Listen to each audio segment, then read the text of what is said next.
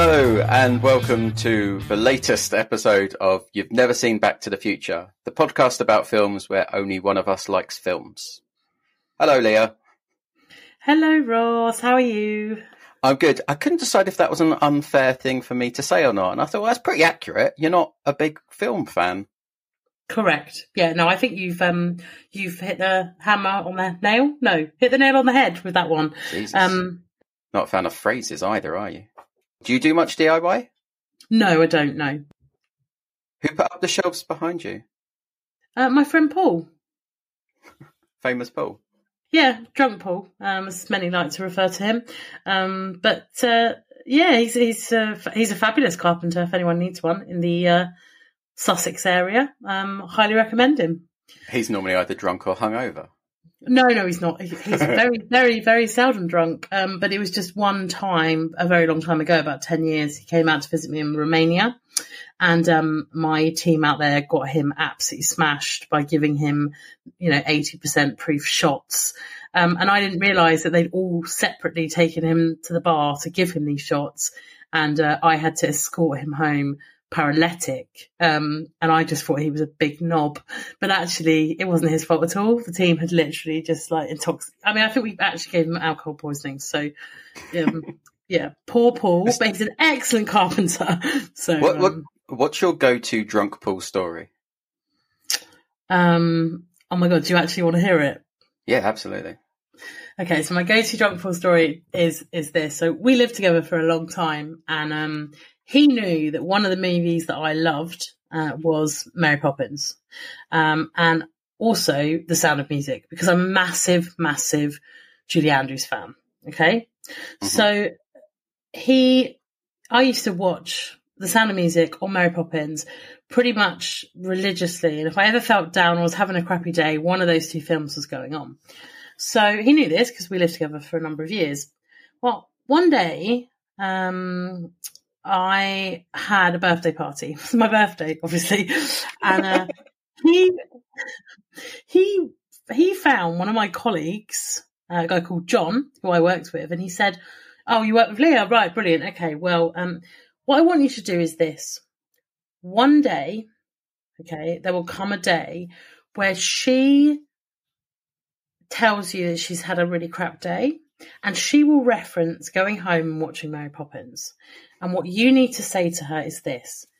Do you have the special collector's edition version?" She will say, yes. And then you have to say to her, okay, well, if you go into the DVD menu screen, there's a tiny little umbrella in the top right-hand corner. And if you double-click that icon, Julie Andrews flashes her tits. Okay.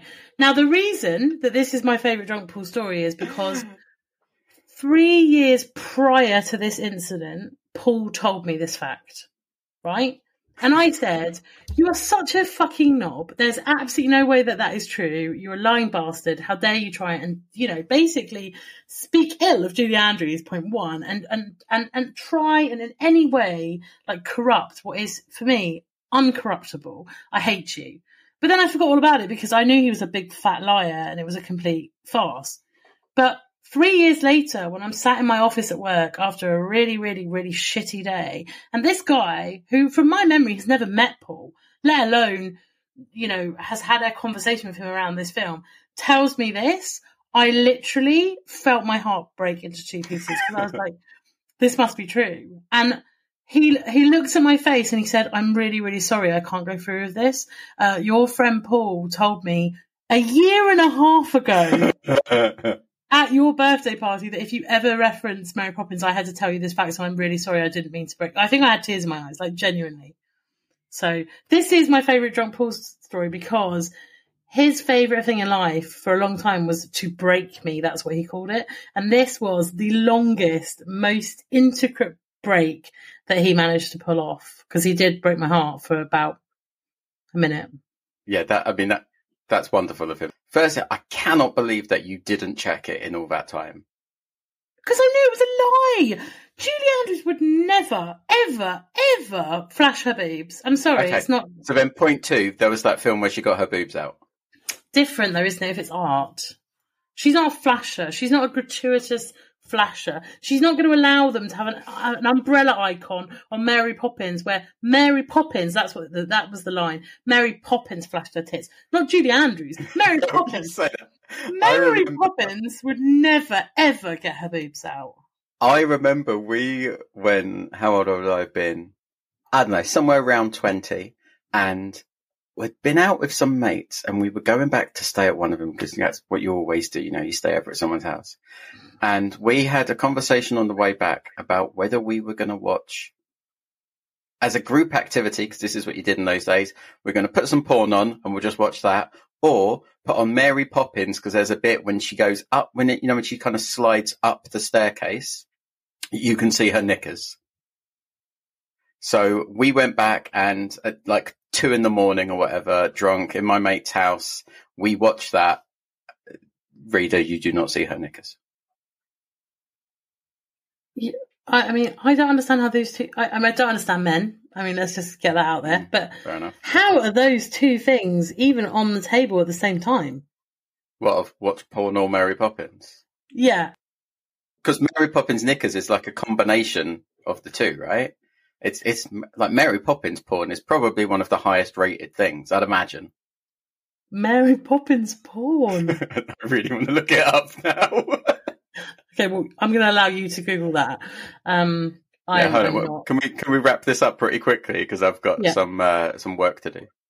I would really like to tell you, if I may, about a film. All right, let's play the doink.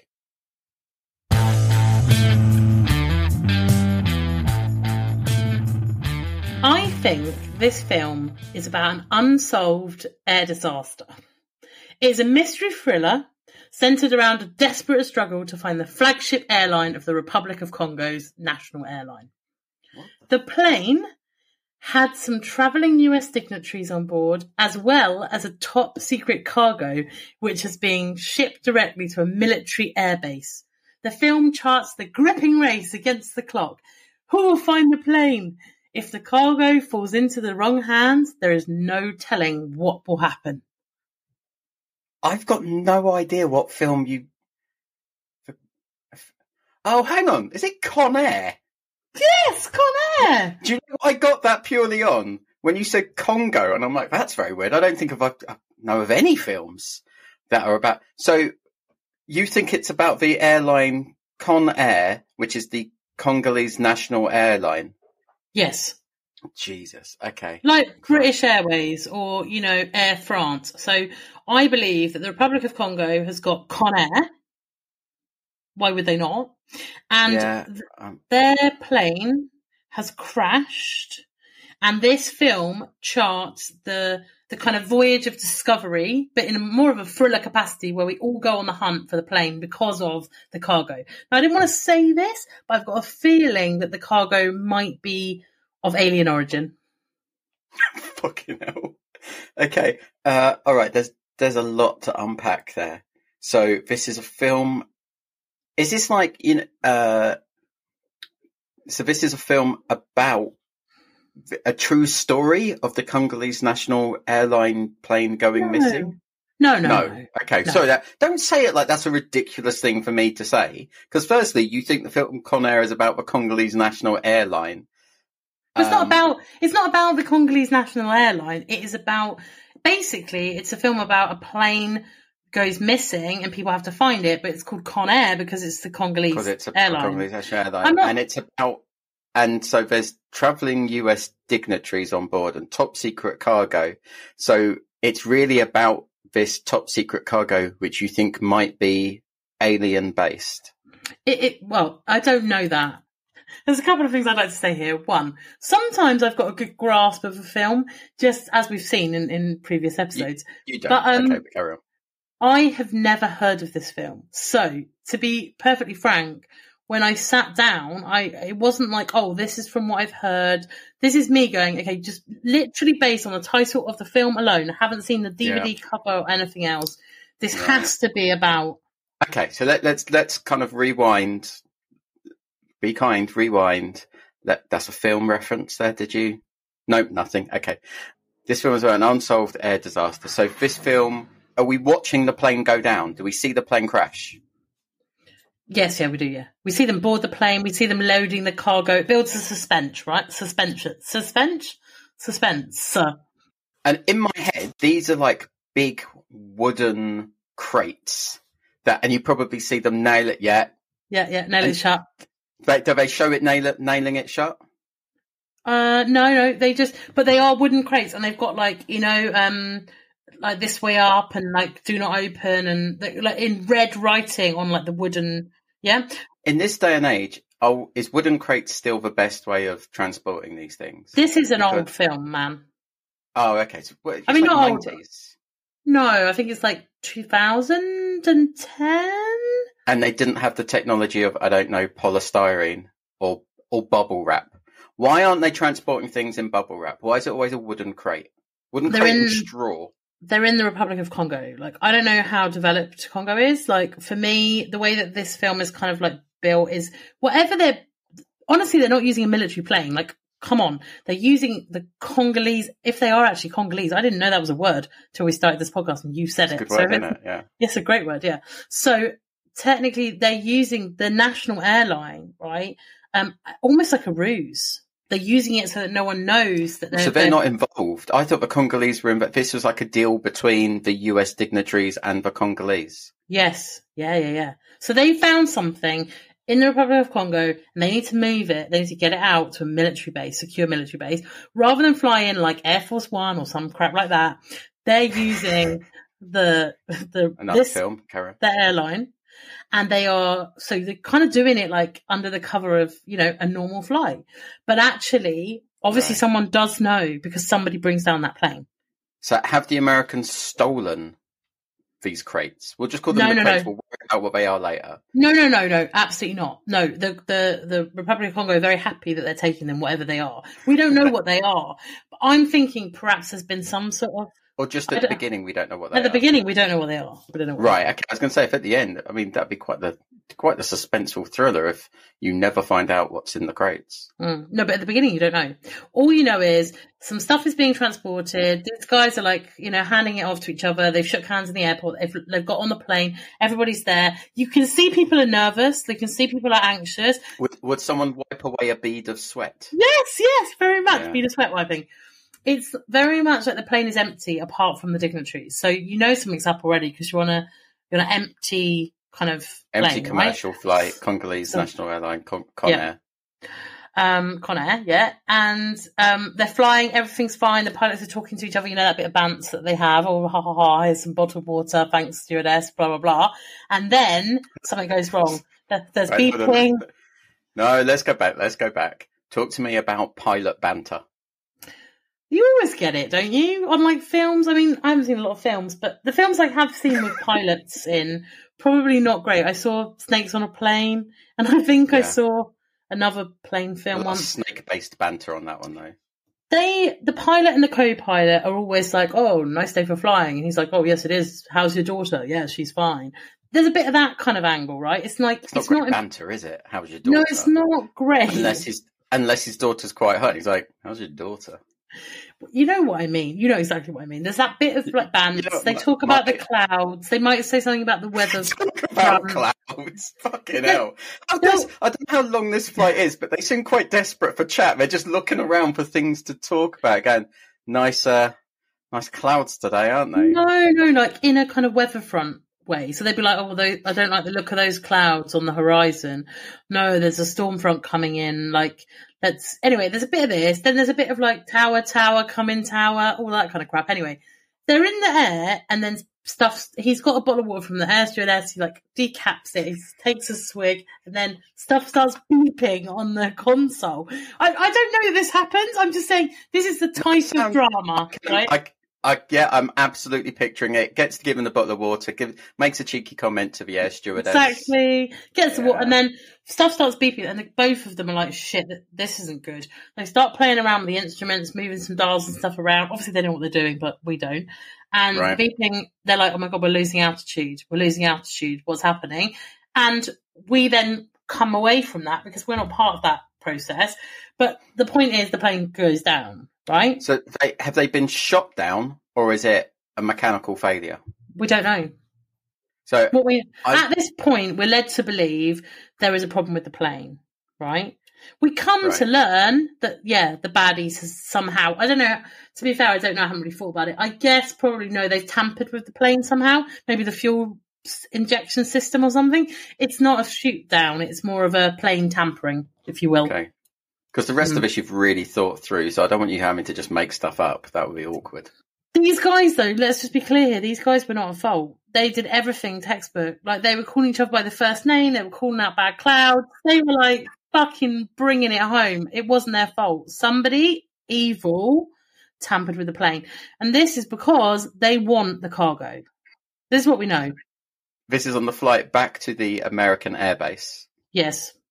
Now, I don't actually know where the plane crashes because it's certainly not in the Congo now, but it is in a jungle. So, I mean, I don't know if they took a very direct flight route, but they've gone down in a jungle or some form of jungle. So I think that's to add intrigue to the film. Like you go down somewhere easy, like an airport. It's got to be a jungle. It's got to be hard to find, right? Exactly. Yeah. But you said that it's a gripping race against the clock. Who will find the plane? Who's looking for it? The people that brought it down, and then the US military. And that's really where it kicks in. So there is a group of people heading to the place where they knew the plane would crash because they've somehow rigged the plane up to go down, right? So they're going through the jungle. They're a bit off. Maybe they've got a 5-mile trek ahead of them. And then you've got the US guys who were like, they managed to get a message out, like, fuck me, we're crashing. Like, dude, send the heavies. So it's a race. It's a race to the plane. It's a race. Like, no one's even really caring whether the people are alive or dead. They need the cargo because whatever that is. So what has happened to the people on the plane? Are they alive or dead? Yeah, they're alive. The pilots are dead, unfortunately, but the dignitaries survive. Yeah, and it turns out one of them is an ex SAS member. So he's like he's like put a knife in his mouth and just starts fucking hacking vines and shit. So he's the point man. They know something's up because the cargo is like open and it doesn't look okay. It's like luminescing. Is yeah, there we go. It's always glowing. Yeah. Again, bubble wrap it, probably more protected. Probably, yeah. So they're like, we need to get away from this fucking plane now because he's like, this is no accident. I think maybe at that point he sees that someone's cut the fuel lines or something. You know what I mean? Like there's evidence of tampering. Let's say that. So he's like, fuck, we're in trouble. We need to get out of here. I don't really know much more about it. That is kind of... Okay, so let me recap. So they are travelling from, on a Conair plane from Congo to an American base. Someone has tampered with the plane. Mm-hmm. Plane crashes in the jungle, kills the pilot, kills the co-pilot, but luckily there is an Navy SEAL or whatever it is, and knife in his mouth. Probably puts a tie around his head or something like that to show that he means, No, who would do that? Rambo. Or people at a Christmas party. Who's Rambo? Yeah, who's Rambo? Fuck me. Okay. I mean, at least I've heard of films. I know you've not seen them, but I've heard of... Oh, no, that's Wurzel Gummidge, is it? Is he a scarecrow? What the fuck? What just went through your head that you confused Rambo with Wurzel Gummidge? Is he the guy... but he's a scarecrow. He's Wurzel Gummidge, right? He's a scarecrow. Yeah. So what just went through your head to get you from Rambo to Wurzel Gummidge? Because for a second I was visualising Wurzel Gummidge and thinking, oh, maybe his name is Rambo. And then I was like, no, it's not, is it? Yeah, what got you to the point of thinking that I might be talking about a scarecrow when we're talking about like a Navy SEAL in a plane with a knife in his mouth? And you went, oh yeah, I know that scarecrow. No, you said I didn't know Rambo was a Navy SEAL. You've just ruined this for me now. I don't know if he was a Navy SEAL. He was something. You like just that, told me that he tied a tie around his head, which sounds like a fucking dickhead thing to do. Well, it's like a bandana. He's not a Christmas party, and he puts a tie around his head. It's like a red bandana. We'll add it to the list. Yeah, we'll add it to. Oh, there's obviously a woman. Of course, there is. Damsel in distress, sort of thing. Exactly. You've got to have your damsel in distress. So there's a woman, damsel in distress type character, and he's gonna obviously help her. She's reluctant to even leave the plane. She's got heels on. She's got a skirt with a slit in it. You know, that kind of bollocks. And a blouse. Are they getting on from the start, or are you looking at them going, there's no way those two are getting together? Well, you'd think there's no way, but... And then hang on, do they get together? They do, yeah. It's great, it's romance.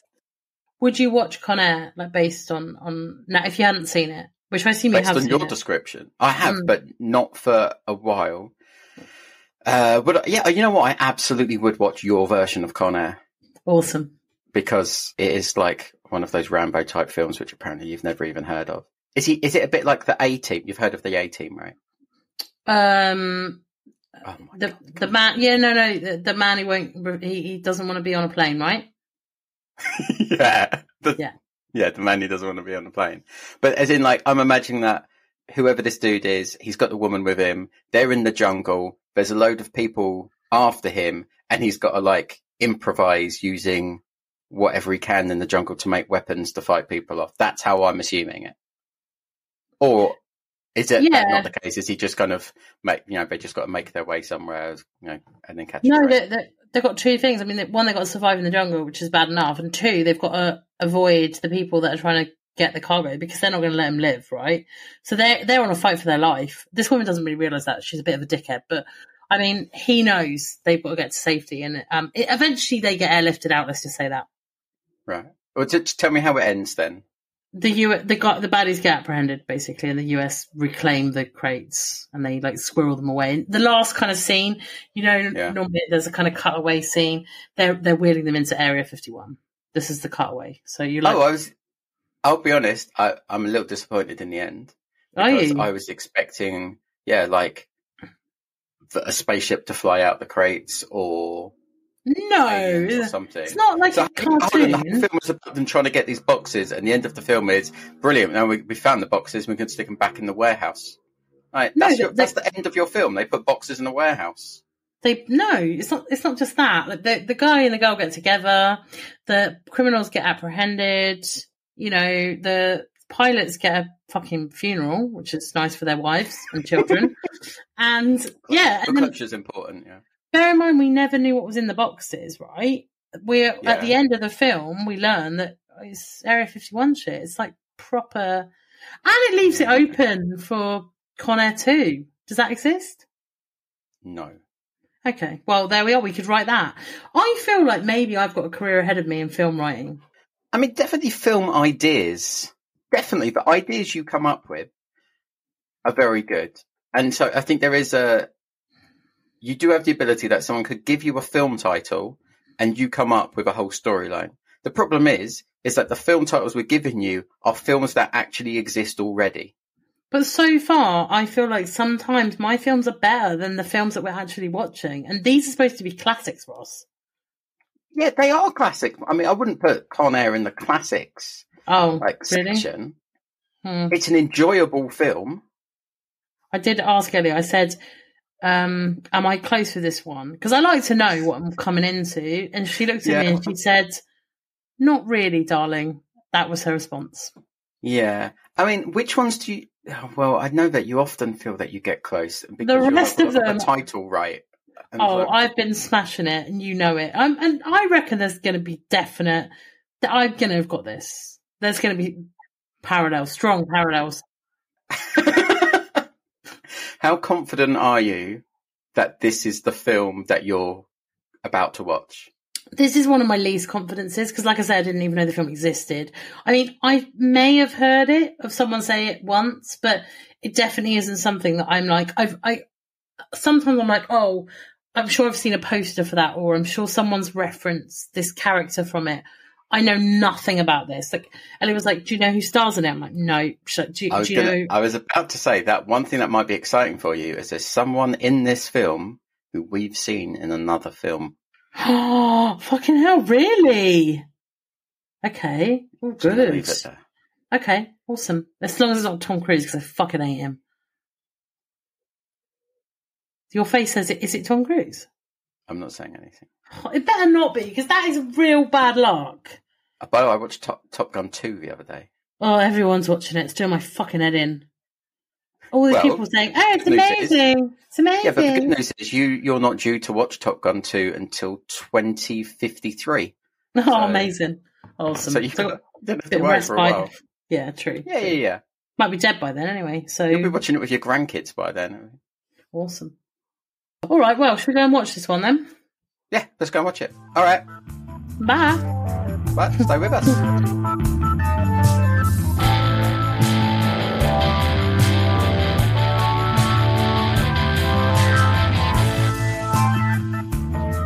Hello, welcome back to the listener, because I know that but always confuses you, Leah, but also welcome back to you. Hello. Hi. Thank you for my own very special welcome. How are you? I'm good. I just said just before we hit go on the microphone that I wanted to give you some life updates, and you were like, no, I need to talk about this film first. Yeah, I didn't want to spoil anything by saying anything before we recorded this. Then I'm very happy to hear your life updates. Well, I've said before, like, I get these messages from you whenever you've watched a film, and they normally say, I have thoughts. And this time, you message saying, well, that was unexpected. And it's like, well, what? It wasn't set in the Congo, and it wasn't the national airline of the Congo. So, yeah, I'd imagine most of these films are quite unexpected to you. Well, they should be. You always think you've nailed it. But yeah, 25, 30 minutes into the film, I turned to Ellie and I went, oh, my God, they're convicts on an aeroplane. And she was like, I cannot believe it's taken you this long to get there. I was like, I'm not being funny, but I wasn't far off, was I? Okay, yeah. What? No. I mean, no. Granted, even I recognise that my film was very different to this film. I wasn't far off. It's like, in terms of the naming of the film, right? It is like I was going for the Congolese or whatever you said they were called, national airline, and actually it's the convict airline. So in a way, I was like, oh, okay, I kind of got that bit. It's like a bit of a play on words. I was happy. I was really happy with myself. I was like, oh, good. Do you want to know whether I like the film or not? No, because hang on a sec. You cannot say, yes, I basically got that, because it's a play on words, when your play on words was the Congolese national airline, and what it was actually was convict airline. You can't go, well, a pun's a pun. You can't claim that as getting close. I feel No, I'm not having it. All right, fine. Okay, fine. I would say this film was the most surprising to me of any film we've watched to date. So was that because you were like, this is not nothing to do with, aliens and the Congolese national airline? What was the moment when you were like, when he literally says, welcome to Con Air? Was that when you were like, yeah. Yeah, I made a note because I was like, how far into the film are we? And he's just said that. And I'm like, I'm just imagining you at that point going, Ellie literally, she turned around to me and she said, I cannot believe it's taken you this long. And she just walked out of the room. Like, I think she just despairs, to be honest. But, yeah, that is when it sank in, actually. Yeah, if I'm honest. Okay. So why was this the most unexpected of the films to you then? Sorry, my stomach just made a really weird noise. I hope I can edit out. Yeah, I hope so too. If you can't, then, enjoy. Just lost a lot of listeners. I absolutely, I was in this film. Like, I was absolutely into it. So I really, really wanted to know what was going to happen. And that does not happen to me very often. Like, normally I'm just like, yeah, whatever, I don't give a shit. So I started out thinking I was going to watch my film, which I always do because, I'm an idiot. And then it transpired I wasn't going to watch my film. But I was like, but actually, I quite like the cut of this film's jib. And so that's why it was surprising to me, because I mean, don't get me wrong, there's a lot of things that are not good about this film, but I actually really fucking enjoyed it. Wow. So you enjoyed this more than Top Gun? Anything we've watched to date. Not more than Karate Kid? More than Karate Kid. This is my new favourite. This is my new favourite. And I think it's absolutely made that point. So we watched another film with this man in it. Yeah. Nick Cage. Yeah. Is that...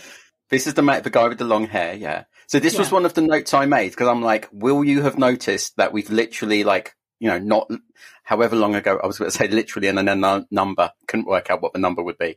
Not long ago, we watched him in another film. So you did recognise him immediately. I recognised him not immediately, but I recognised him. Oh my God. And what I found myself doing was going, oh my God, so this is the man who played National Treasure. And I was like, hang on a minute. The man who was in National Treasure is the man in the film where they take the faces off. Oh my God, it's the same man. So I was like, okay. And I remember that in the face-off encounter, I critiqued him somewhat. I mean, I said his acting was good, but I said also that for me, he was the man from National Treasure. He is now forever the man from Con Air because, oh my fucking God, and also I love him. I think, I just think he's, I mean, I told you, I think the only thing I actually sent you during the film was that I might have a crush on another man. Yeah. So now I'm thinking about, have you got the right man that you would, which one have you got the crush on and which one did you think was amazing? Because Nick Cage, when we watched Face Off, we both agreed was ridiculous in that film. But in this film, he was wonderful. I mean... Okay. Yeah, you convinced? Despite the Forrest Gump accent. Yeah, I love the fact that he was like a genuine... Like, you could see that he wasn't really a criminal. Like, there were so many points in that film where he actually talk me through that. Talk me how you could see he wasn't really a criminal. There's no way that if you are set upon by 4 people in a parking lot, if you, regardless of your training, right, regardless whether you're a fucking Navy SEAL or a, Karate Kid, if 4 people set upon you in a fucking parking lot and you accidentally kill one of them, no fucking way you go to prison for 12 fucking years. I mean, if that is true, the justice system is fucking flawed. But the judge made a very good point, which is that he has the ability, because he's been through all the training and everything, he should have the ability to not engage in that fight. He could have got in the car and driven away. They didn't attack his wife. But hang on, the judge doesn't know any of that shit. Like, hang on a minute, the judge wasn't there. The judge wasn't watching the fucking fight occur, right? He could have indeed not engaged. He could have got in the car, granted, right? But you don't know. They could have gone over to the car and pulled him out of the car. And to be fair, before he started beating the living crap out of them, he was on the floor taking kicks to the stomach. So I'm sorry, I don't agree. If you are trained, regardless of whether you're trained or not, if you're 4 fucking idiots that set upon one person in the car park, you deserve to get your fucking head kicked in. That is my opinion, and I'm sticking to it. So, to that point, right, from the beginning, I was like, poor fucking guy. Yes, he shouldn't have engaged. I do agree with you. He should have got in the car and driven off. And we'll come back to this later, because he's obviously got some fucking hero complex, right?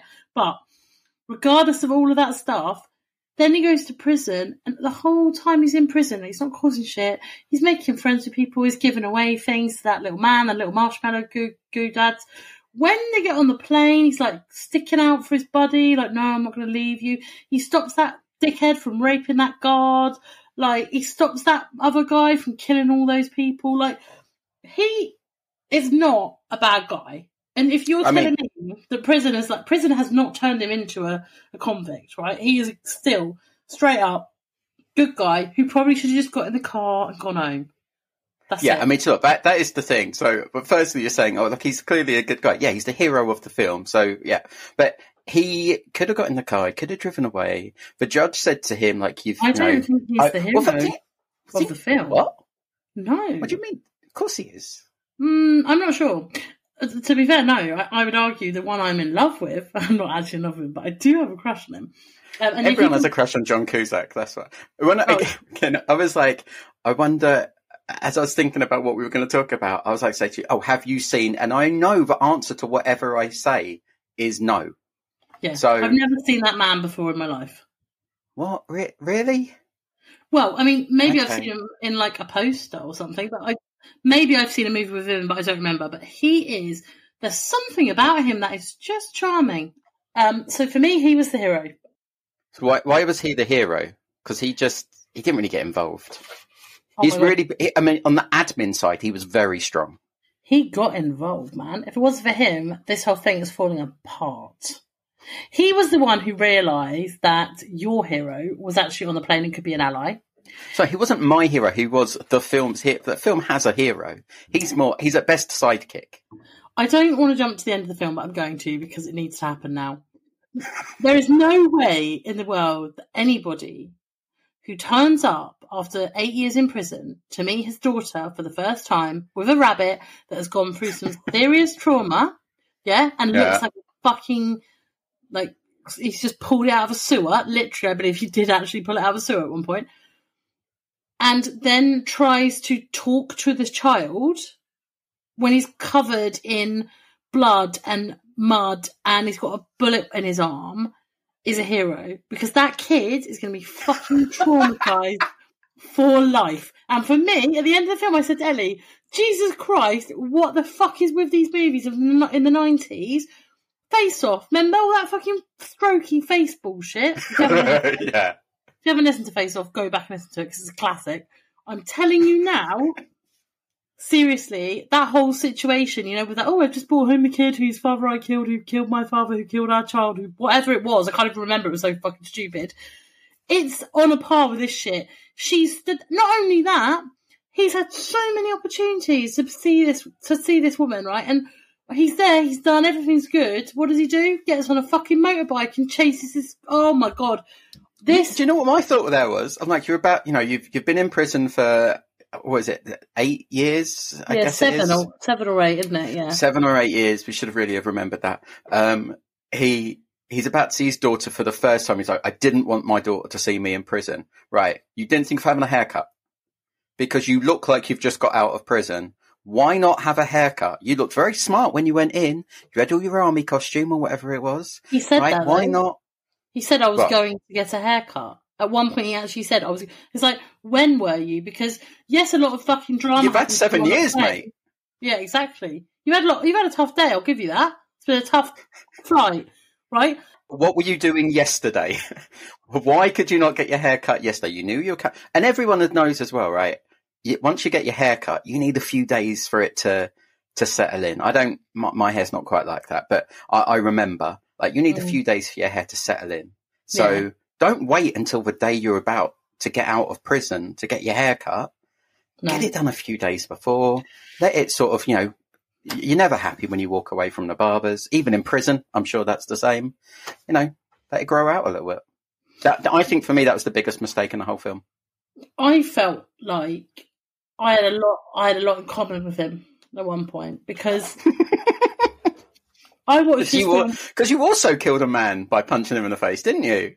We don't talk about that enough. But you had mentioned in one of the other episodes about how you should have been sacked from Little Chef.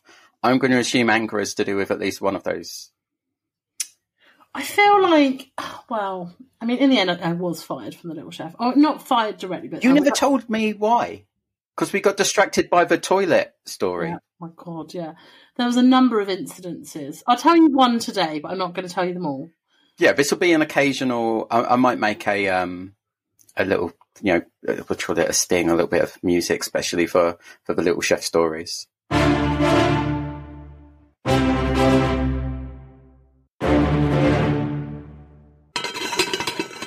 The first incident did not get me in trouble because I think I talked to you before about Sandy, my manager. She used Fagash Sand. She just used Sandy. Gravel voice, cigarette, over the soup pot. Like, she was brilliant. I fucking love Sandy. She didn't work a lot. She spent a lot of time in the smoking area, but I loved her. She's class act. Anyway, so low standards re health and safety. But very, very low standards, yeah. Like, we all got lunch. This is like a little tidbit for you. You all got lunch on the Little Chef. You could have whatever you wanted off the menu and a drink and such. Right. Sandy would have what they called a toasted tea cake. That was it. Nice. She'd have I'd have a toasted tea cake. I want it dry and a cup of tea. No jam, no butter. Like, literally, she'd throw them in the bin. She'd throw them in the bin. She'd just get the toasted tea cake, throw the accoutrements in the bin, go to the smoking area, toasted tea cake, cup of tea, cigarettes. And that was it. That was her every day. Every day. You'd ask her, what do you want for lunch, Sandy? I think I'll have a toasted tea cake, dry. I loved her. Brilliant. Anyway.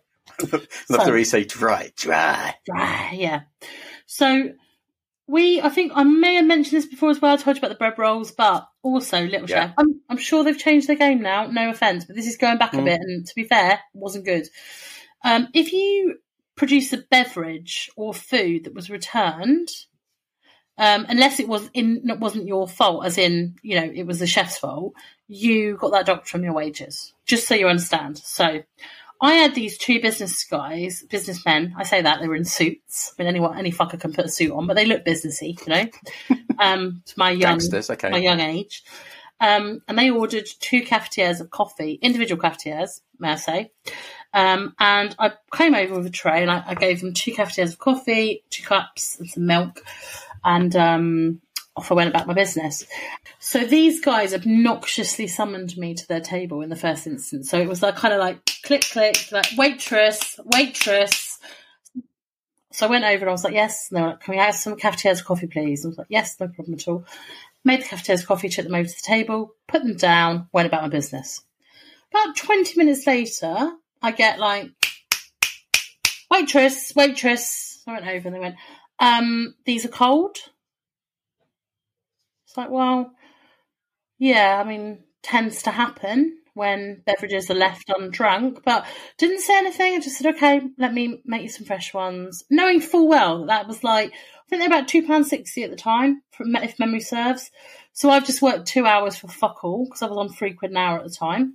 So I took those back to the kitchen. I made 2 fresh pots of cafetiere. Didn't even just top them up with water. I was very reasonable. And took out the new fresh cafetières to the table, put them down, went about my business. And about 20 minutes later, the fucker clicked at me again and said, sorry, these are still cold. So I put them on the tray. Had they drunk some of them? No, they hadn't pushed the fucking plunger down. They didn't understand the concept of a cafetiere, clearly, because they just left it. Fucking hell. Anyway. So they don't understand the concept of heat and how that dissipates over time. That might not be the right word. No, I think it is the right word. Yeah, no fucking concept. No idea about cafetiere. No idea about fuck all.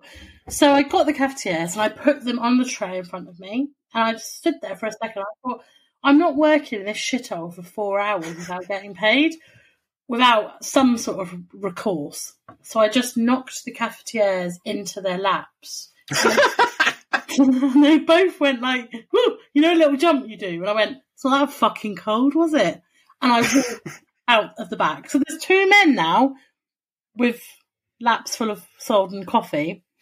And Sandy was like, smooth. That was smooth. That was. She had to go out there and be like, I'm really sorry. We'll fire her. We'll get rid of her. It's fine. The coffee will be on the house. I'll make you a new pot. But she didn't fire me for that instance. But so she watched you tip coffee over to undercover FBI agents, clearly, and we know that from watching some of these films. And she congratulated you on it. She did, yeah. Yeah, Sandy is pretty cool, isn't she? Yeah, she was. We did have, though, and I'll have to I think her name was Janet, but I'm going to have to go back and see if I've written it down somewhere, who was like the area manager. And when she came into town, fuck me, that was a different ship. I mean, whew. Like at school when it's, when there's a... Ofsted. Probably they tried to send you away when the inspector was there because you were like the absolute nightmare child, right? Who's going, we don't normally have pictures on the wall. I once got, on the way into class, I'm going to blame the teacher for this entirely, 98%. He made us wait outside the room. You couldn't just walk in. He would wait until you're all out there, so you're just all in this busy corridor. Like, loads of other kids trying to sit in class. And as we walk in, like, you know, single file, I went, hope it's an exciting class for us today, obviously being Saki. And he told me to wait outside.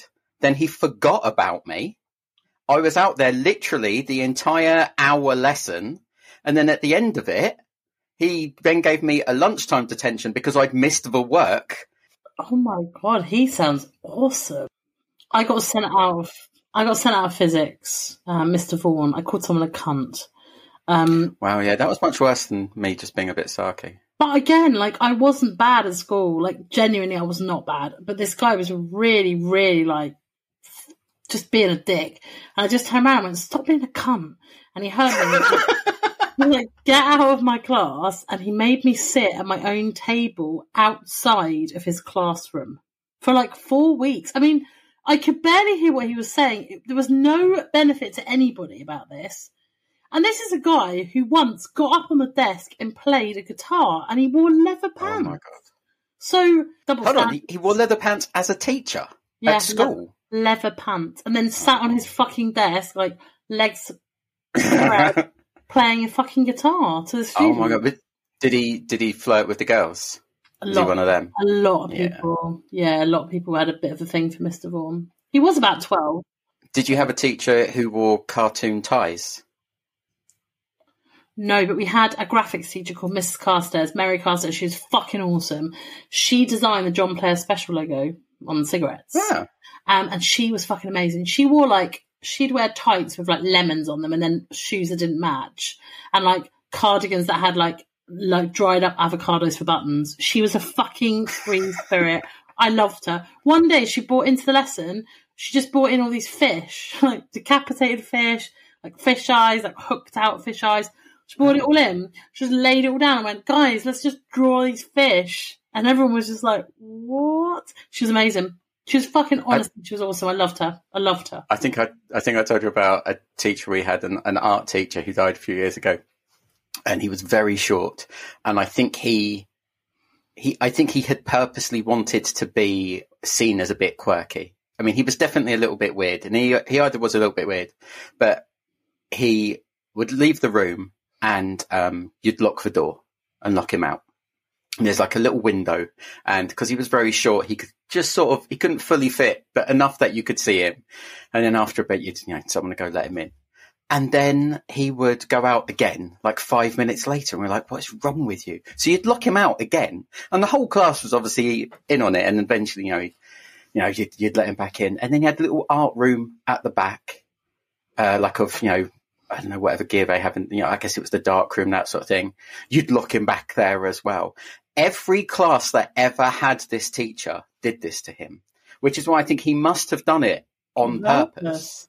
I bet he was because in it's there. like, dude, undo the lock. Take a key with you. He was probably jacking off. I mean, I'm not being funny. I bet you this is the way he got off. He's like, you think you're winning, you're locking me in this room, and I'm perving at you through this tiny little bit of door, and I'm fucking... Do you reckon, what you're saying is you think he was wanking in the corridor? I think he was wanking wherever you locked him, Ross. And I think he was loving life. He has died, so I'm fairly confident that we can name him and we wouldn't get into trouble, but we should probably go back to the film. Yes, please. So, one thing that I wanted to say, you said about how well he spent his time in prison, which was essentially growing his hair, sending some letters, doing press-ups and stuff. I think learning languages, no? I think he learned Spanish. Yeah. Which I don't really remember coming back later in the film. It felt like that was being set up for something, but... Maybe he understood some of what was going on the plane. I think they rushed to finish the film, if I'm honest. I think they got to the point where they were like, right, okay, the plane has landed, we can't do anything more here. Okay, yes, we can crash it into the Vegas Strip and... All right, so hold on. Yeah, so let's just rewind on that, because I thought there was, about that plane landing thing, some very poor decision making, right?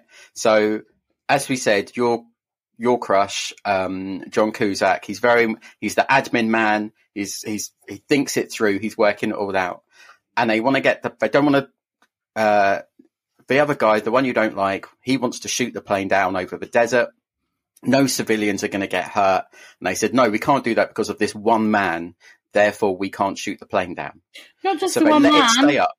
It's not just the one man. There's 4 guards and a woman. So there's 5. Okay. 5. So there's those 5. And they said we can't do that because we can't hurt these civilians.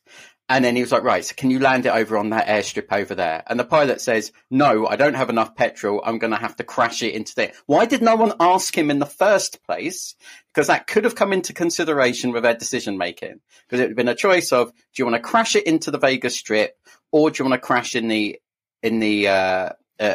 desert somewhere? Because that killed a lot of people. It must have done. He's a bad dude. I don't think anyone died. I think it was fine.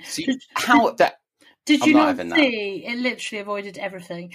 As the plane came in, cars, buildings, hotels, casinos, they just bits of planes are flying around. Bit of a hard rock guitar fell. Like that's taking out casualties. There's no way that no one's been killed out of that. There's no way there's look. Vegas is a lot of elderly people.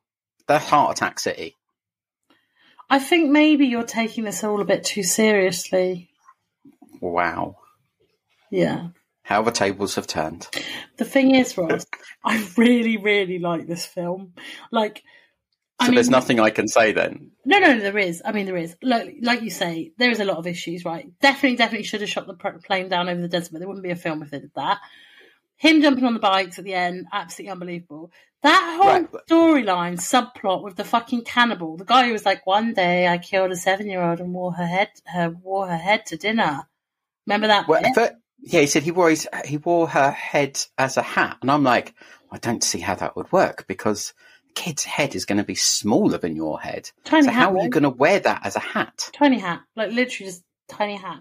Like a tiny little hat on top. He was again, like these aren't big plot issues, but I'm like, they should have thought about that. When you said about the bits with the motorbike, what bothered you about that? I mean, everything. One, this guy has not been out of prison for 8 years. He gets on a bike and he's got those skills. Secondly, when he was hanging from that monkey bar setup, dodging the sphere, I can't say that word, spear. Sphere? No, spear. Spears. Oh, spears. Yeah. Right. Remember the guy was like spearing him through the monkey bars like this with this. Yeah. Sorry, I forgot. Yeah. And he's just like dodging them, hanging from one arm with a bullet in it. Like I was like, oh, for fuck's sake, this is ridiculous. Didn't even flinch when he got shot. No, just kept amazing. on walking. That whole bit. That's why I say I think they rushed the ending. I think they panicked towards the ending. They were like, "Fuck, we've crashed the plane on the strip. Fuck, we've got to end the movie." And I think that whole bit was a bit of a rush job.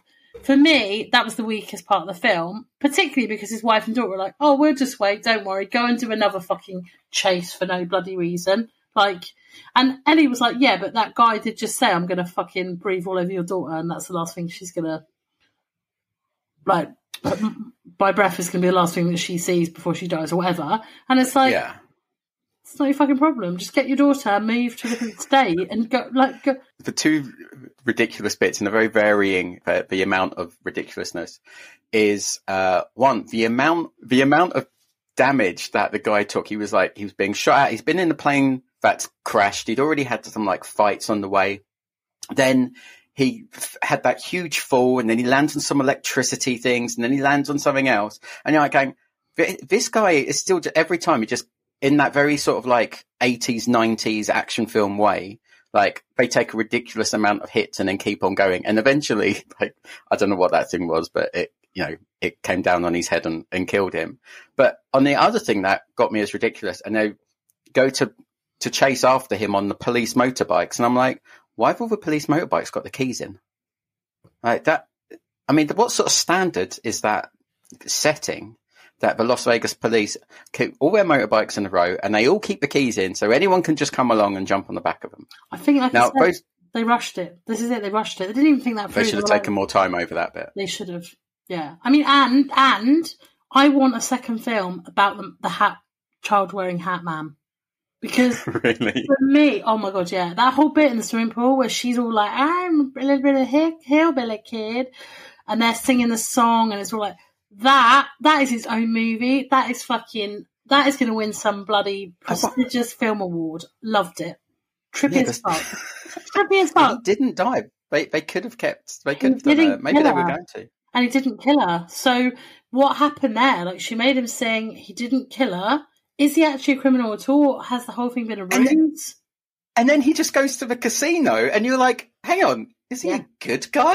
Yeah. Like, they sort of do it at the end of him, like, oh, look, he's just happy. He's playing, he's in the casino having a lovely old time. Another story arc that was not explored. That, for me, is the new film. Like, that's the film I want to see made.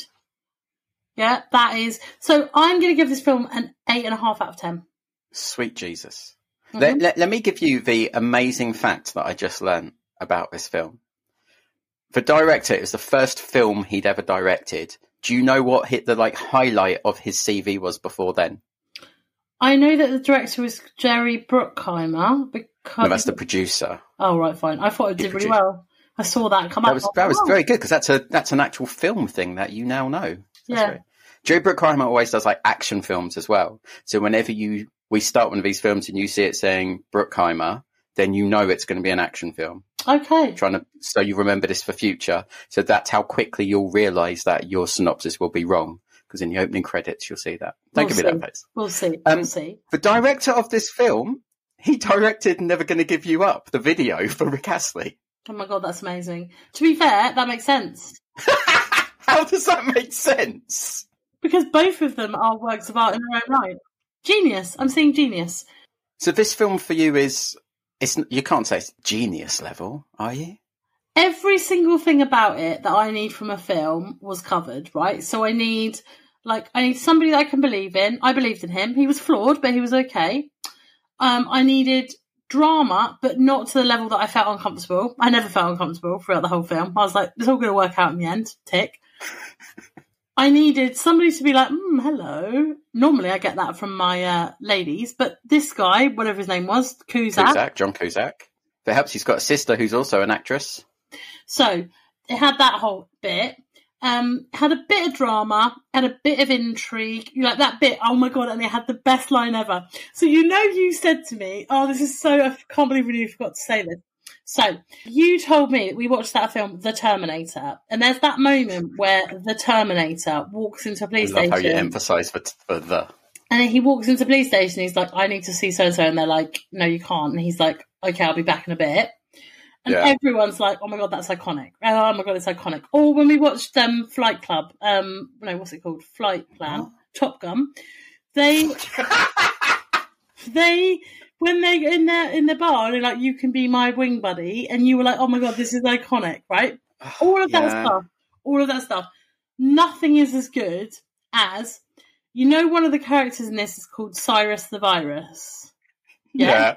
So there's this moment where the guy who's supposed to have organised their plane out of the hellhole place where they're kind of sticking around, waiting, he actually did organise the plane, but for him, he was never going to get Cyrus the Virus out of there. So they crash the plane. The good guys crash the plane so it can't take off. And then this guy comes out of the wreckage of the plane and he's covered in fuel and cuts and bruises. He's like, "I'm sorry, I was going to come for you." And he was like, "You lie, you bastard, whatever." And then he gets a match, and he holds up this match, and he throws it. And the baddie goes, "Sigh," for Cyrus the Virus. Sigh, and he goes, "Nara." And he throws the match, and the guy just goes up in flames. Oh my fucking God, that is the best thing ever. I fucking loved it. This is what we should be saying to one another, right? You want that to be the sign-off? The official sign-off? Sayonara, love it. It's just beautiful. Do you think that's better than the two which I've got written down, which is, what do you think I'm going to do? I'm going to save the fucking day. And this is your barbecue, and it tastes good. Yeah, both of those were awesome. Also, when he goes about the bunny, something like, it's his voice, he goes, "I told you not. Why did you have to go and touch the rabbit?" It's just... Put the bunny back in the box. This film had so many of those moments, but the sayonara one for me was just the fact that his name was Cyrus anyway. It just everything fit together. So this is at the top for you of the film so far.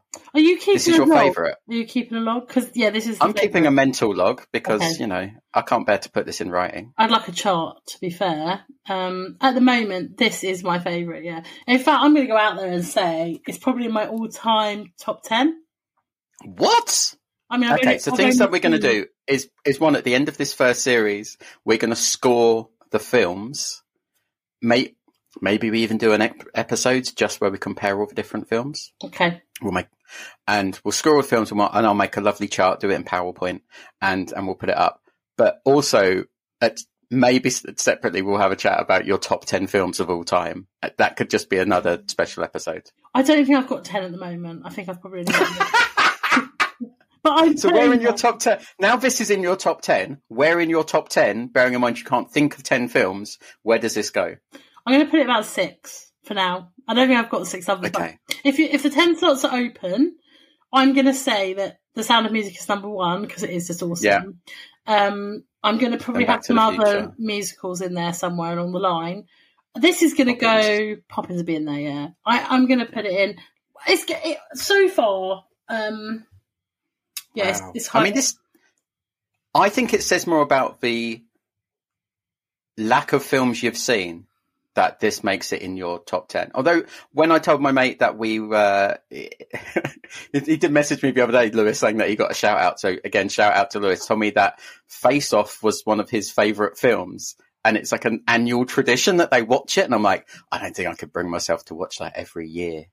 Like, just that face stroking thing creeps me out. Like, I'm not watching that every year. And that random, like, gun shooting up bit where there's all that somewhere. Yeah, and all those issues with social services. Like, I don't think I could get beyond that. No. Okay. Well, look, it's good to know that that this has made your top 10. Is Karate Kid up there as well?